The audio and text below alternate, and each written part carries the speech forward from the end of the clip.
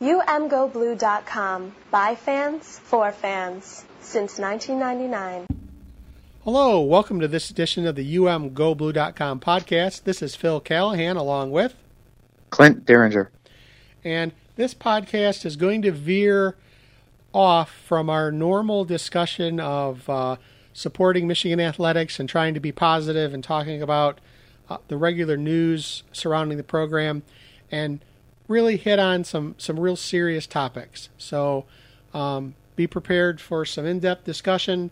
And so first thing up, Clint, this has been swirling around for a while now, and has really come out as some of the reports have been released and more articles in the media. But there are pretty serious allegations that a Dr. Anderson that was affiliated with the University of Michigan and specifically the athletic department for a number of years is accused of doing some pretty nasty things and some really inappropriate things to University of Michigan students and athletes.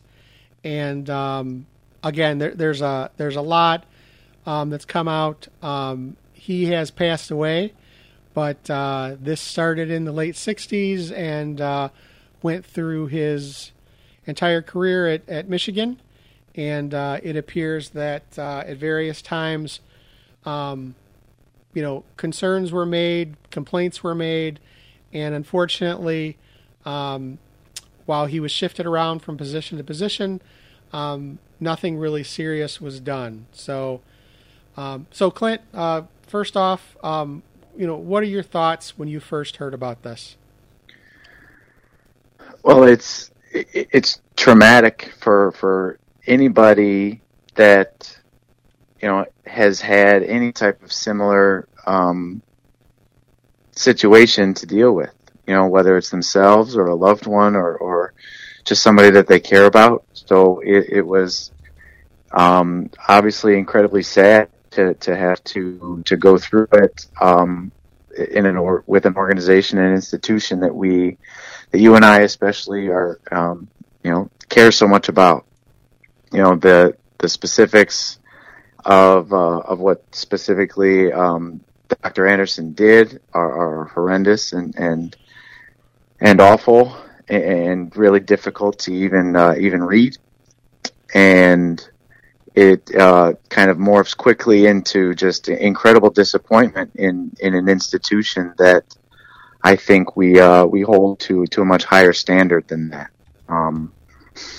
So those are the initial thoughts and feelings, obviously, and I think that those kind of remain the foundation of what I think and what I feel about all of this as we kind of talk it out over the course of this episode. But that's really the core of it, is that it's awful and horrendous, and my heart goes out to anybody that was affected in this specific case or in any case like it.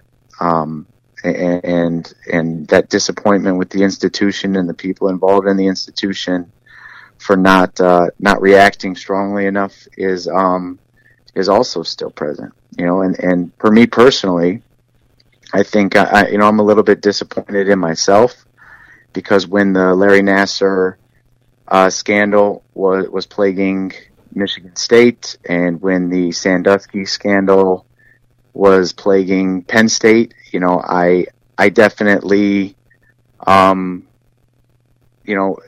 jumped to conclusions about what that meant for those institutions and made character judgments about those institutions and the people involved right away. And now it's my institution that's, in the negative light. And, so I probably should have thought a little bit more deeply and used a little bit more nuanced thinking at those times. And I think that applies pretty widely across our fan base. So one of the things I would encourage everyone listening to do is to read the report for yourself.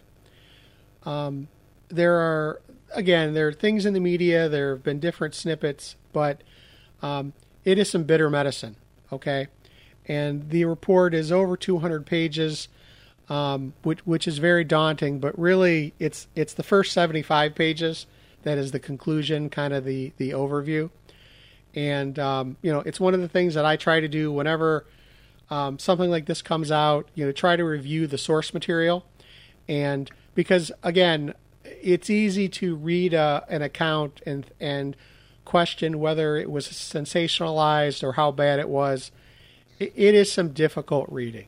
So again, I would encourage everyone to, if you have an interest or if you've heard about this, to read it for yourself and make your own conclusions. So Clint, it's interesting because one of the things that really disappointed me about this is that this doctor not only dealt with athletes, but dealt with a number of regular students. Okay, his career covered both areas, right? And he worked for the university between 1966 and left in 2003, passed away in 2008.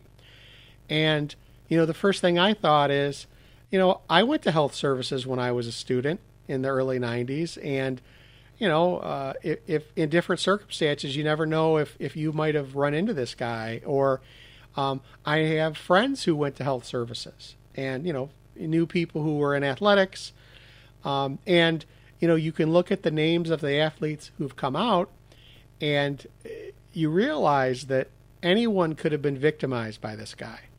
That he focused on people who he had power over. There were different groups. Particularly gay students who he victimized, and there were concerns about if they were going to be outed. There were athletes who he victimized, who they were concerned if his negative feedback would damage their athletic careers. And I got to tell you, one of the most disturbing things that I read was, in the early 70s, he was victimizing students who were trying to get deferments from the Vietnam War. So here you have a situation where somebody goes to him and he's using his power to victimize them, and they're concerned about whether they're going to get shipped off to war and possibly be killed. So it's really, really bad. And you mentioned the Sandusky thing at Penn State and the Michigan State thing, and with Nassar. And the thing about it is, listen, there are different degrees of bad, okay? But this is bad. And I think that's the thing that I keep coming back from, is that, some of the people who I think are well-intentioned are trying to draw distinctions between, well, at least this didn't happen or it was different. Hey, listen, like I said, read the report for yourself. It was bad enough, okay? And so again, it frustrates me, and I'm concerned that, people I know could have been victimized. People, athletes you've known could have been victimized, and that somebody like this was able to prey on students in this community, right? And I remember I was talking to a friend of mine when the Penn State story broke and the Michigan State story broke, and one of the things I said was, okay, listen, this isn't just a Big Ten problem, right? What is it about universities where this can happen, right? And here we have it at Michigan, and in no way am I trying to let Michigan off easy, but what I'm trying to say is, how bad must this be, right? I mean, it can't just be Michigan State, Michigan, and Penn State where this has happened, and that's just really, really scary. I'll kick it over to you for your thoughts. Yeah, you touched on something there about how this is, even larger than obviously the Big Ten Conference and the Midwest geographical footprint, right? This is something that is culturally rooted in our country's history, with people that abuse their power dynamic and the details change, but the core pillars of what's going on in terms of abusing your power for personal, for personal gain or for whatever, sexual fulfillment that you're looking for, those pillars are rampant, and there's been a recent, movement or kind of the unveiling of these deep-seated cultural issues, and it crosses all boundaries and all lines. It's not geographical. It's not political. There have been males and females, in the positions of powers that are abusing, these relationships. That's been, it's not just heterosexual. It's, it's affected everybody or every type of person. And there's no way that you and your circle of loved ones and circle of friends,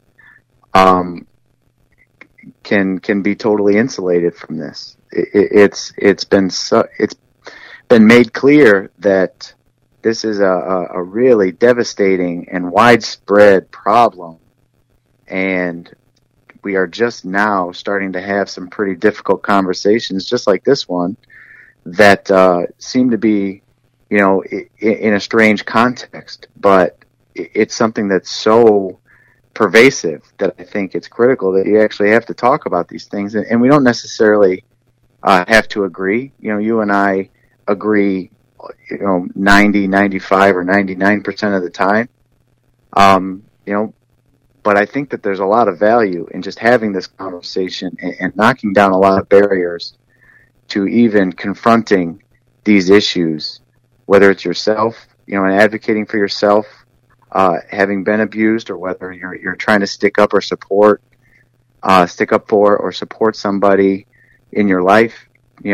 These are the types of things that I think need to become more and more discussed and part of the public discussion, public discourse, because that is how you take away the stigma that was used to closet these things, that was used as a cudgel to keep people quiet.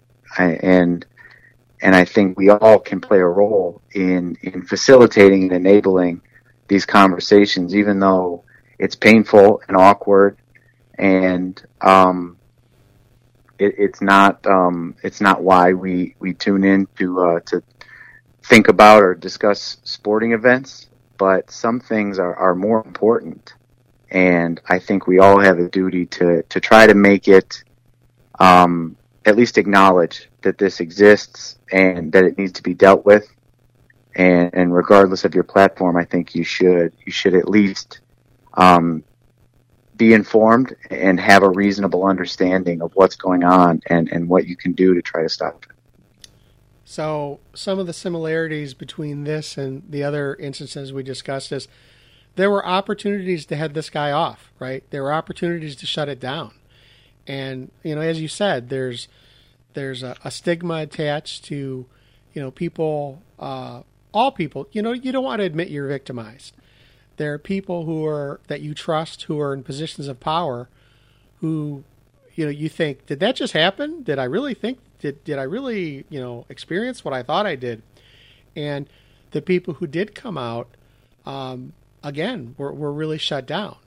And, I think about, again, the Michigan State situation, the Sandusky situation at Penn State, and how close it came to nothing coming out, right? To where, like, even in this case, even after those highly publicized cases, here at Michigan, it took a letter to the athletic department in 2018 to say, hey, this may have happened here, and not may have happened here, it did happen here. And, again, one of the reasons I really encourage people to read this for yourself is, in the U of M community, I've heard people ducking this, right?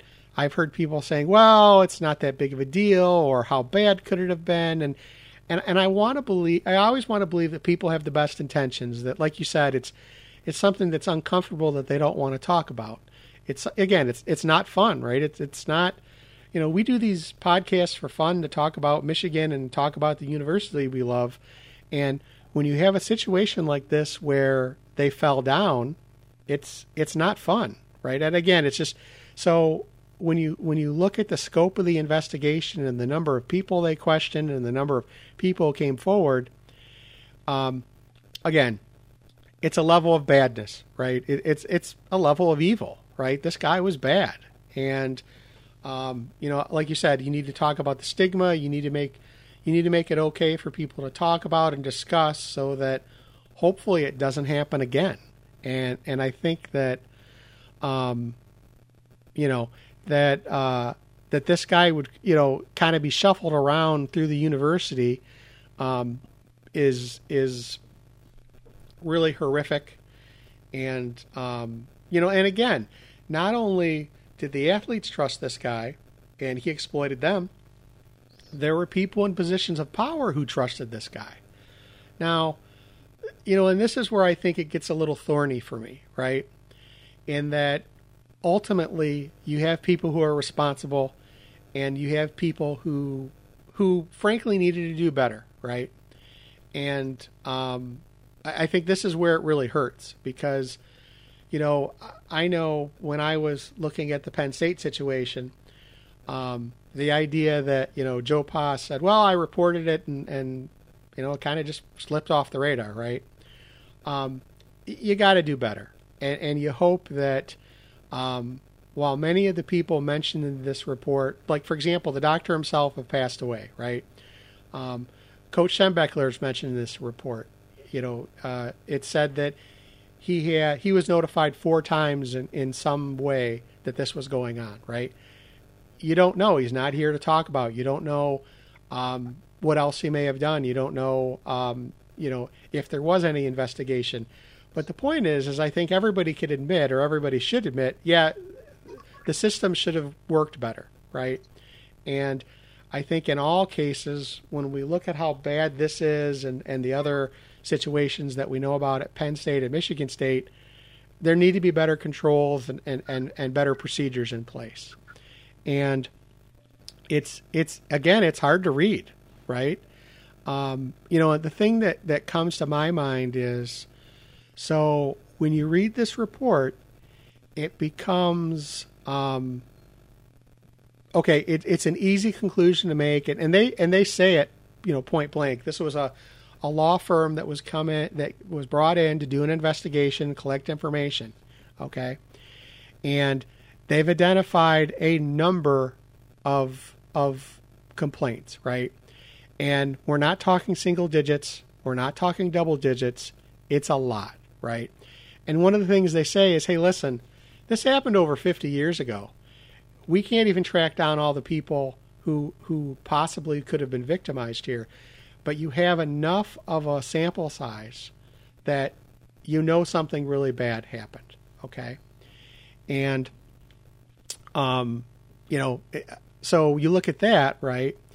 The other thing that they say is that when you read through this is, the athletes knew about this, okay? This was a topic of conversation, a topic of, I'd say, grim humor.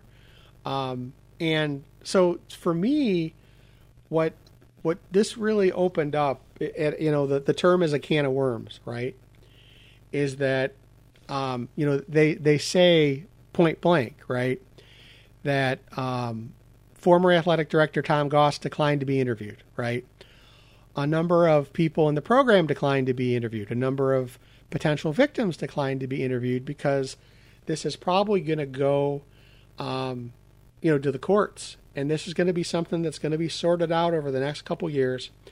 But here's the thing. Here's the can of worms that it opens for me, Clint. It's one thing to be an athlete when this happens and to not step forward because you're afraid of your career being damaged, okay? But when you look at the time frame that this happened, okay, Tom Goss was a football player. David Brandon was a football player. Ward Manuel was in the program. as these people transition to positions of power, if they had known about this, okay, and it's a big if, right? But if they had known about this, it kind of changes the tenor for me, because it's one thing to be victimized as a student and not have power and be afraid to come forward. But as you transition through your career and you have the opportunity to talk and to change things and to look into things, right? And again, I think it's safe to say that as this moves through the courts, some of these people are going to be brought forward to testify under oath, and it's a cloud over the program. I think it's going to continue to be a cloud, and it raises a lot of uncomfortable questions for me. Yeah, what you're bringing up, there's really no name of any significance or power or prestige associated with the athletic program along the same tenure that this Dr. Anderson was involved with athletics, that can't be put into that same exact scenario that you're describing. That there's nobody that is beyond reproach, or at least having to wonder about what they knew and when they, and that's the reality of the situation.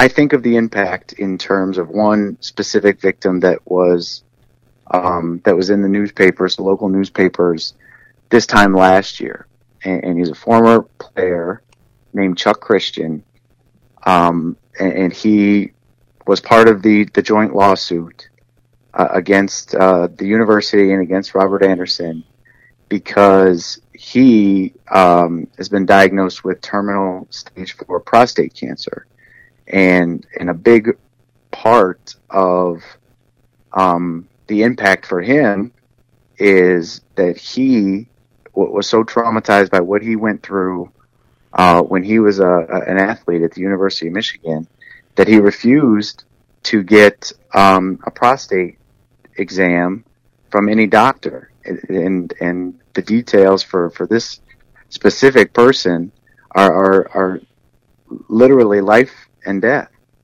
That the butterfly effect of what happened to him as a student athlete at the University of Michigan has set him on a path where now he's fighting for his life, and is just fighting to try to extend the number of days that he's got with his family.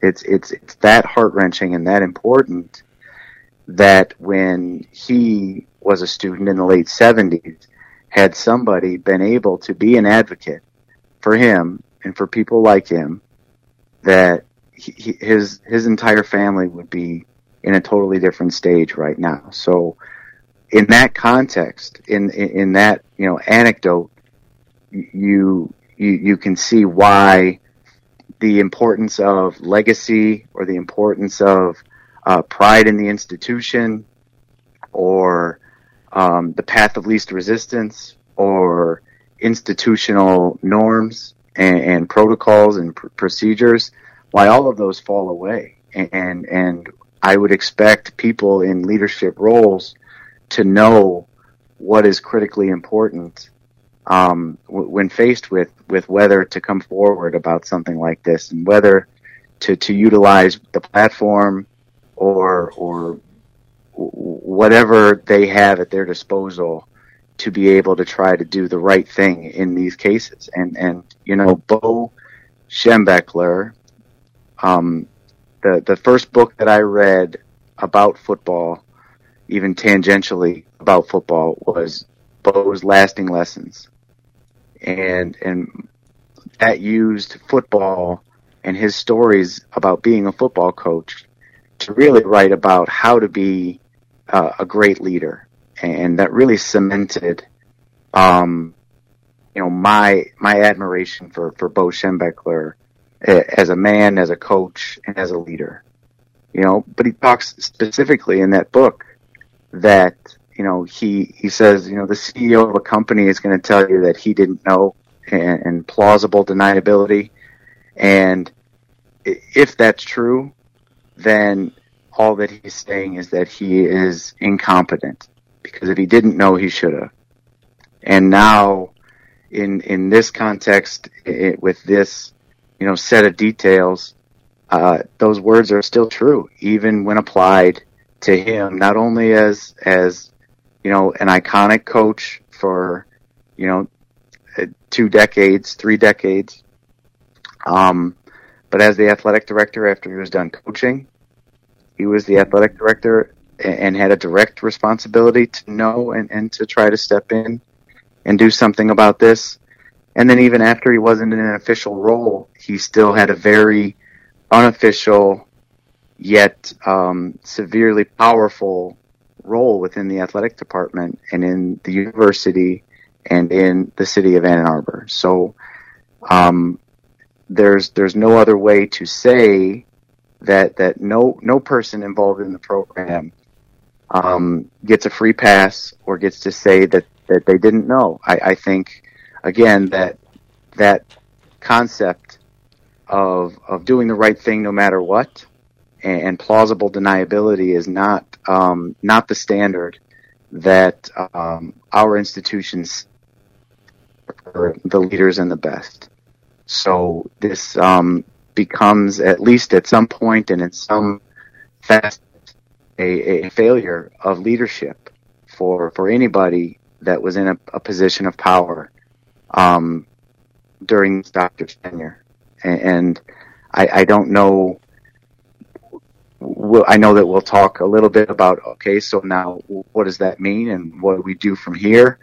But to try to argue that that's just how it was, or, we don't know who knew what and when, those are true statements, but you should know, you should have known, and you should have listened to the people that came to you with complaints, and you had a duty to at least investigate that as thoroughly as possible and to try to support those that were being taken advantage of. So there's literally nobody involved in the university that I think could say that they are not at least within the realm of questioning from a legal standpoint, from a civil standpoint, but at least in public opinion and moral judgment, nobody gets a free pass in my mind.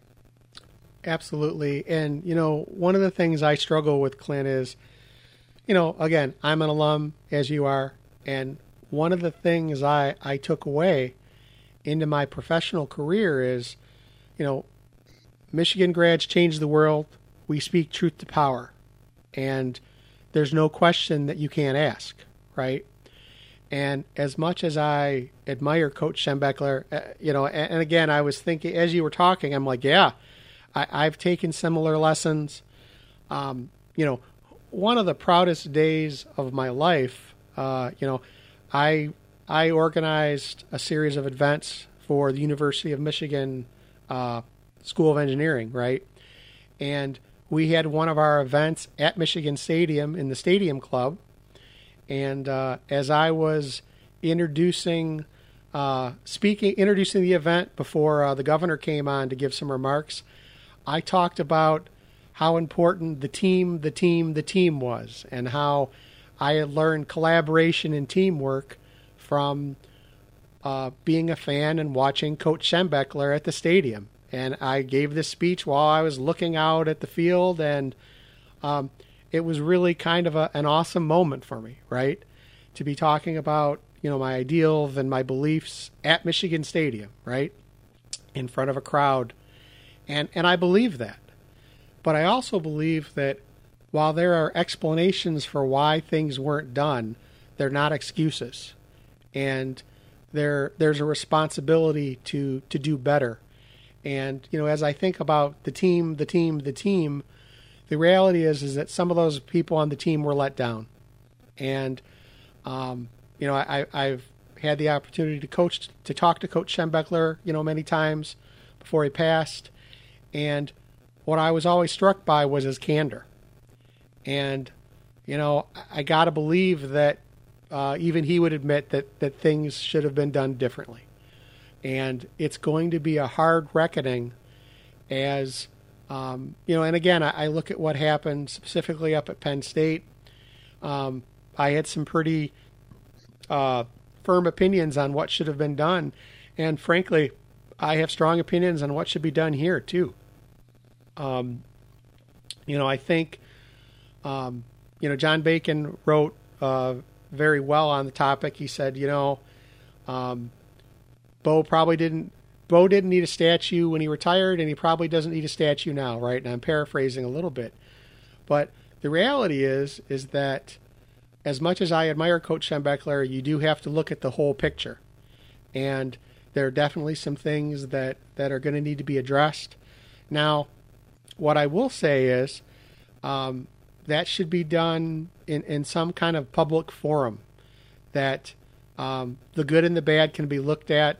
And because, again, it is important for this subject to be highlighted, right, to be focused on. And in my mind, everything's on the table, okay? I have not made a conclusion one way or the other, but when I hear, I was on campus earlier this week, and someone was close to the program was lamenting, like, wow, they want to rename, they're going to end up renaming every building. And I'm like, well, if that's what it takes, right? Because maybe we didn't know then, but we know now. And once you know, you can't forget. You can't ignore it. You have to honor those victims. And most importantly, you need to put a stake in the ground for never again. Okay? In my opinion, how organizations are judged are how they come back from mistakes, how they respond. Because there are always going to be mistakes. There's always going to be shortfalls. But it's how you recover, how you admit your mistakes, and how you move on. And, I every time I go into Schembechler Hall, I get a kick out of seeing the Bo statue there. I'll tell you, Clint, I work out every day, and I have a rotation of T-shirts, and a couple T-shirts in the future is my Bo shirt. And I feel a little different right now. And, I'm going to think on it for a while, but it's definitely, it's a moment for pause. And I'm really surprised at the people who are insistent that, no, nothing's going to change and he didn't do anything wrong, right? Hey, listen, read the report, okay? If it was one of your relatives or one of your kids, I don't think you'd feel that way. Well, I can certainly appreciate, and I'll say even just directly, thank you for expressing your opinion directly and clearly, and standing behind it, but also, having the wisdom to speak with enough nuance and to be humble enough to say that you still need some time to digest and think about these things. And, everybody's allowed to change their opinion over time, especially with, beliefs and feelings that are really, really deeply rooted, both positively, when it comes to, the institution and the football program at Michigan, but also how negatively and hurt you would feel, with the release of this report and all of the problems and the empathy that we feel for the many, many, many victims that were affected. So I think you should be commended for being able to put it out there publicly, but also with enough nuance that you've clearly processed it and are thinking about it thoroughly, I would say. And for me, in the same manner, I'll start, at the top with kind of large scale and socially, in terms of our society. The first thing for me is that maybe we are too quick to put somebody's name on a building or attach it to a title or to build a statue or to totally idolize our most important cultural figures. That was my first kind of high level thought internally for myself. That everybody is capable of making mistakes, small mistakes, large mistakes, many, one. At any time, nobody's perfect. And I think sometimes as a society, we are too quick to lionize people and then whitewash our history without really the full context of a person and what they meant, and especially acknowledging the shortcomings that may exist. And I think you can really ramp that statement up when we start talking about sports and start talking about football and college football.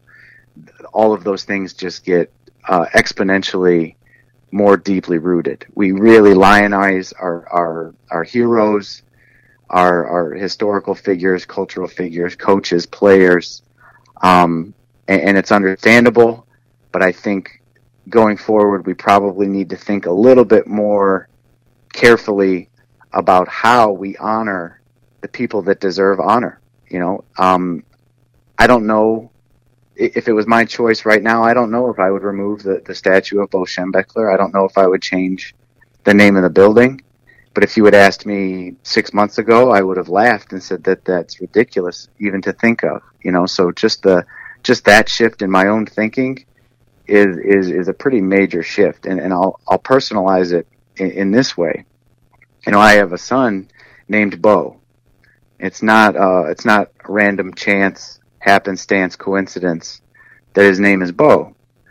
Now, I don't associate my son and my son's life, my son's legacy, and my son's name directly with the coach for the University of Michigan, but there are roots there, right? It was an inspiration to even think of that name for our son, and we both liked the sound of it and liked what Bo meant as a leader and as a man and as a coach and as a cultural figure. I can tell you this: I'm not going to rename my son because of this problem. He knows where the genesis of his name is from, and he'll continue to grow and learn more and more about Bo Schembechler and where his name came from, and he'll know all of the great accomplishments and the traits that I revere the most about Bo Schembechler. But when the time is right and when he can really wrap his head around a nuanced conversation similar to this, he'll know about the shortcomings too. And that's a big part of it. And I think if we can anchor our thought process in just not whitewashing the history of our public figures and the people that we revered, then we'll be much more healthy as a group, as a family, as a community, and as a society. So that, for me, it's much more about acknowledging that this was a major shortcoming and a major failure, and that it impacted scores of people and families, and even became life and death for people that were involved. And you have to acknowledge that pain, and that the people that had leadership roles at the university fell short, and that matters. But just like I think it's, looking back now, somewhat silly to idolize these figures, I think taking away that idolatry and those statues and the names on the buildings as retribution is just as equally short-sighted. So I'm not sure what the correct solution is, but I know that it has to be, it has to acknowledge the pain that's been inflicted, and it should honor first the fight and the trauma that the victims have had to endure for decades, first and foremost, because we're all people, and we can all empathize with that first, and then make sure that it's included as a long list of very positive traits and accomplishments for our historical figures, but also not erased and not whitewashed and not swept under the rug when talking about the legacy of football coaches and people that become cultural icons, regardless of who they were. So, and Clint, well said. I think it's interesting because I was having a conversation with my wife about this topic, and she made a great point. She said, I don't know if it's a really good idea to name anything after a person moving forward, right? Like, because, and I don't know if you can't do it ever, but you really need to think about, because we are talking about humans. Everybody has failings, right? And some are greater than others. But it is something definitely to consider, like you said, like, how do you pick the people and what are you really honoring, right? As you said, there's definitely, or I think we can agree, there's definitely many things to admire about Coach Schembechler, right? Those things haven't gone away. But I think we have a context, right? We have, well, there was all this good, but there's also this over here.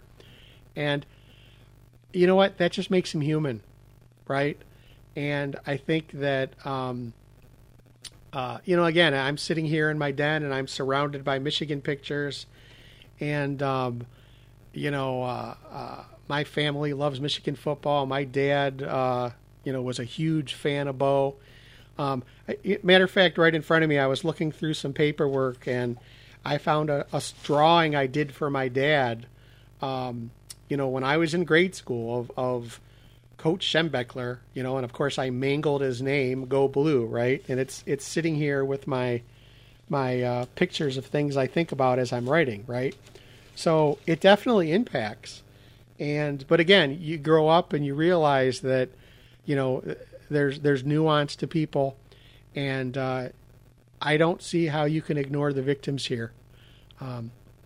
So in a similar vein, we have the word breaking this week that another Michigan icon, Fielding Yost, there's a move or an effort to a recommendation to remove his name from Yost Ice Arena, right? And what's interesting, Clint, is, and just as with the report for Dr. Anderson, I would encourage people to read the report on this, because the way it was covered and the way the fan base was talking about it was very different than what I see here in the report, right? So I'm gonna read this part, right?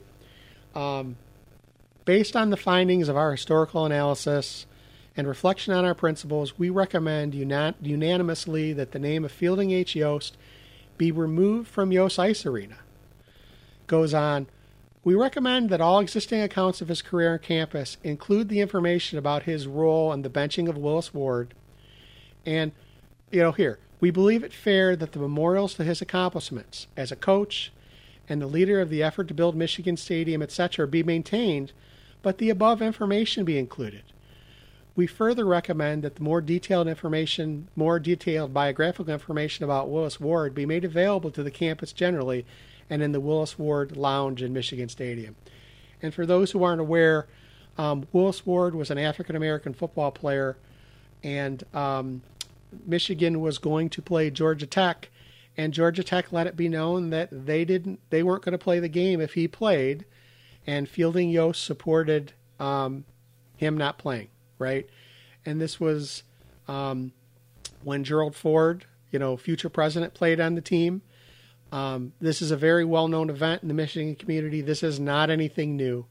And there are other things that are mentioned in this report, but that's the most prominent, right? But when I read that seems like a reasonable response to me, right? Because, and again, I don't know how this informs what's going to happen elsewhere, right? But when I think of Yost Ice Arena, you can't put Yost Ice Arena asterisk, think about this other stuff, right?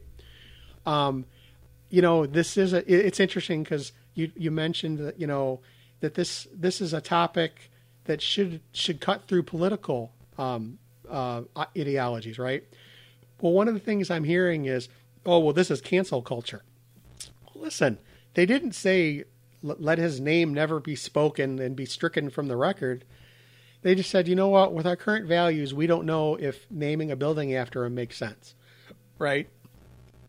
And while acknowledging the other things that he did, the other interesting thing in this report is it says, hey, this is how we're looking at this today. We further acknowledge that people may come after us and come and have different views.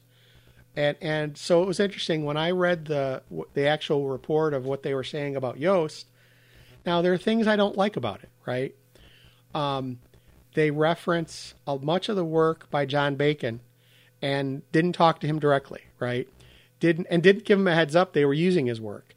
And not that John Bacon's the ultimate authority on anything, but if you're going to use somebody's work, one of the things I always think about is when I talk to John, which I have the honor of doing. It's one of the best things about covering Michigan sports, is that I've always said what I'd really like to do is read the extended drafts of his novels, right?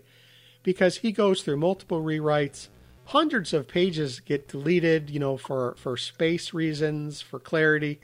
So for somebody who's written extensively about Yost and the history of Michigan hockey, I'm wondering, not only, he interviewed many people who knew Yost, he read many of the initial, sources of information, but what else were in his notes that you don't know, right? And it's not that you need him to give an opinion, yes or no, or what to do, but what other information do you have, right? You have somebody who's been a professor at the University of Michigan, a professor at Northwestern University, written for the New York Times, written many books on Michigan. I would think you'd want to know what else is in his archive, right? So that's one thing that bothers me about how they did this. Also, it bothers me that, hey, here's the report, you have a month to comment, and I think they've already decided, which, again, my whole point is, hey, you might want to think on this and think about the best way to move forward, right? So there are things I don't like about it. But when I read this, I'm like, yeah, this is actually kind of somewhat reasonable, right? If I don't like how they came to it and the process, I can look at the conclusion and see some value in it. Yep, I think that's understandable for sure. I'll start a couple things. First, again, starting kind of generally, cancel culture, quote unquote, and all of that has now spun into an insight or insult or a boogeyman that we should be, hurling as an insult or as a defense to, criticizing what somebody else is doing. So it's not, to me, that the word has lost any sort of specific meaning that would be of any real constructive use for the type of conversation that I think we would want to have. That's just my own personal opinion. Again, it's a failure of utilizing nuance to think and speak about these types of issues. If somebody did something bad in their past, then that makes them human for sure, and is probably a more stark criticism of our rush to turn people into heroes and then whitewash them and forget all of their faults. So I think that all of that still applies. Specifically with Yost and the situation with his shortcomings as a leader and his inability to step up at a critical time for one of his players who was in a position that he needed an advocate. Very similarly, with the power dynamic, it's a pretty stark shortfall, and it should be. I agree wholeheartedly that it should be included in the conversation because it's accurate, because it is part of the history of Fielding Yost's career and legacy. The impact that it had on that player and how that player felt about it at that time and how that affected his development and turned in, and how he utilized that to grow into a man and a leader of his own is probably the most important thing that I would be interested in researching and understanding what the harm was long term, short term for that player, and obviously long term now with that player's family generations later. And again, I think that's where you should start in terms of what's the correct path to accountability for somebody that made a mistake and showed a failure of leadership generations ago. If this was the court system, what are the damages from the plaintiff, and do we agree that this person is responsible for that? I think that there's a clear shortcoming of moral leadership from Fielding Yost, but what is the harm? What's the impact? And what does that person or that person's family and that person's legacy really want in terms of accountability and retribution? Is there some compromise that makes sense, or is this the best solution? I think that's the right way to think about it. Now, I haven't had the ability to dig into those details and think about it at that level at the same way, so I wouldn't make a recommendation either way. But my initial thought of, again, taking the name off of a building, changing a name, it feels short-sighted and too simple. I think it's too simple of a solution. I think that we should do the work to really understand the impact of what we're talking about and come up with the best possible solution. And if it includes removing the name, then I can certainly understand that. I'm not advocating for one position or the other at this point. I think if the whole process involves really understanding what the impacts were, and you take that into consideration and hear those voices and give them the platform that they need to be heard, and then respect those feelings, then I think you've at least done the heavy lifting. And what decision you make then as a university or as an institution is much more understandable and respectable, regardless of which way it goes, whether I agreed with what you ended up coming to as a conclusion. So what was interesting to me is that Willis Ward was no slouch as an athlete. He actually beat Jesse Owens in a race at, ironically, Yost Fieldhouse, right? And took part in the Olympic trials. Now, he talks about that the experience being, told to stand down against Georgia Tech, wasn't a great memory, but I think it's important. He went on to be, went to law school and was a judge. He had a really good career, and again, somebody who should be remembered, and definitely is something that to take into account as they're moving forward. But Clint, what's interesting to me is, I'm going to invoke John Bacon here. John Bacon calls, athletics the front porch of the university, right? Gets a lot of attention, and the university leverages it in many ways, right? I feel somewhat that athletics are being singled out here, okay? And again, totally open to whatever they decide for whomever, okay? But, I'm struck by the, Ufer's old saying, the hole that Yost dug, Canham carpeted, and Schembechler filled, that all three of those guys are paying a price, right? And while that price may be appropriate, one of the things that I think the university really needs to do, and I think this is, where I really come down on all this stuff is, okay, yes, let's look at all the athletic names.